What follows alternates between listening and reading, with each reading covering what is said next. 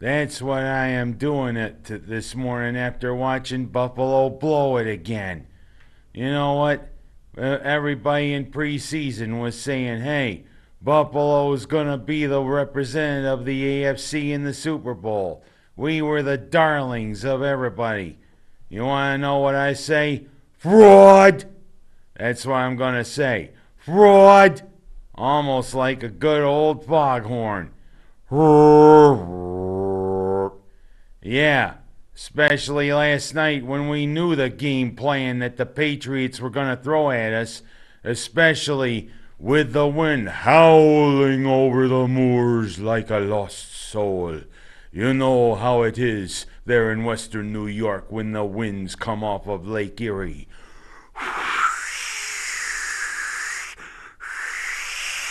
Ho, ho, ho!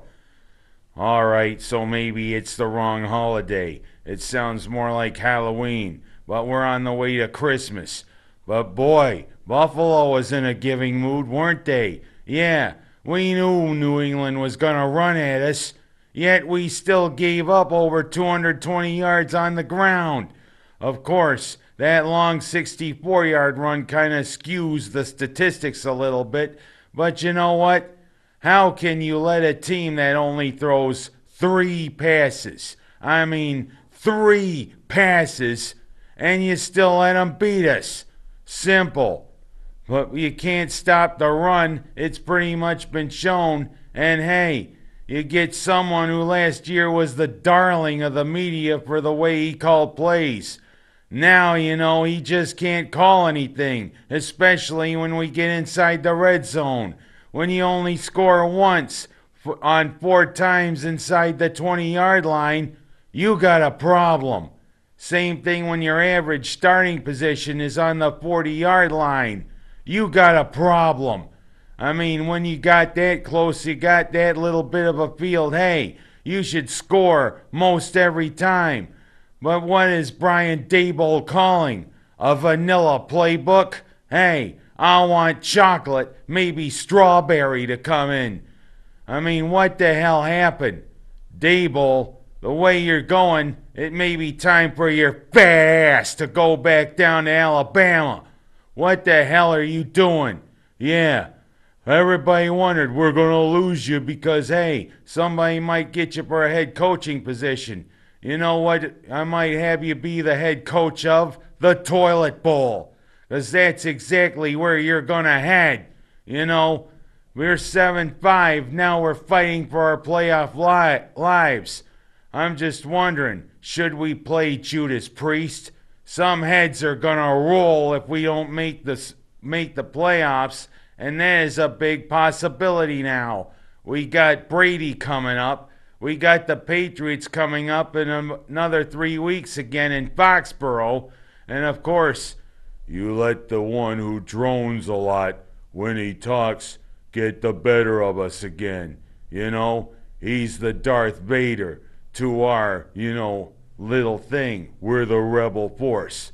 You know what Bill Belichick ought to do instead of droning?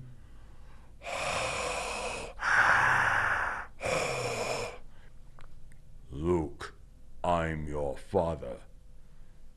Oh, you ain't our father, you droning idiot. You know what? I wish you'd be like Brady and just get out of our lives. But that's all I want to bark about with the Bills. Let's go to something good, shall we? Couple of nice victories by the Syracuse basketball team, especially a 2-overtime thriller against Indiana. You know what? Thing is, it showed a troubling trend in both games. We can build up pretty good leads, but we can't hold them. Of course, with Florida State, they built up a pretty good lead. We came back, built up a lead, but we almost didn't hold it. When we did that twice against Indiana, I started thinking, Indiana wants me. Lord, I can't go back there. Indiana wants me. Lord, I can't go back there. And I thought I heard,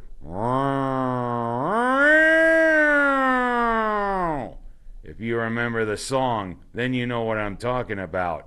But you know what? Thrilling victory over the Hoosiers. And then Pretty good victory over the Seminoles. Good way to open ACC play. But now it's another pretty good opponent, Villanova. And you got to wonder, are they probably thinking, Cole Swider, you're a traitor. You went to Syracuse. Yeah, but we got him. Gonna be an interesting game against the Wildcats, our old Big East rivals. And of course, on Saturday, when a lot of us around town here are going to be celebrating the 75th anniversary of the It's a Wonderful Life, guess what? We got Patrick Ewing in Georgetown to play. Another one of our old friends from the Big East. Gonna be an interesting week, not only with Villanova, but with Georgetown. And of course, Jimmy Stewart. Oh, wow, what's the big deal about my old movie? Hey, our town is supposedly the model for Bedford Falls. And of course, of quite a few of the stars, including Little Zuzu, good old Carolyn Grimes, is going to be here for the 75th anniversary. And a little side point, congratulations to a great person, Larry Driscoll, who's going to be the recipient of the George Bailey Award. He deserves it for all that he's done for this community. Gonna be an interesting week for the Orange coming up. And now I'm gonna give you a little tribute to a few great ladies who, have done something pretty good making the Rochester paper. Yes, the Waterloo girls basketball team. When you make the Rochester Democrat and Chronicle, that should tell you something about these ladies. They are the defending champions of their Section 5 class, and the core of the team has come back to hopefully make another run towards another title. And of course, some nice asides they said about some of the stars of the team. But of course, I'm going to add a few. Giovanna White Principio. Boy, she is a big leader, great person. But you know what? Is it not Vice Principio? You better watch out, because you know what the Vice Principio could do. All right, who's screwing around here? You know what? No more trouble, or else you're going to go to the office. And of course, Morgan Caraballo. Of course, I wanted to take a package, Caraballo, but it was too heavy. No wonder why I was going like this. Plop. Yeah. And of course, Macy Carr. The thing is, there was a misprint there. It said 105. Could it be 10.5? The average amount of points she does? You know what? I once drove a Macy Carr. No wonder why my eyes always watered whenever I got out of it. You better watch that chemical. And last but not least with them, good old Jasmine Lewis, who they say is the sandpaper. But I digress. Of course, you gotta wonder how rough she can be on other players, especially for other teams. Of course, this Jasmine Lewis can play, and I mean like this. Boy,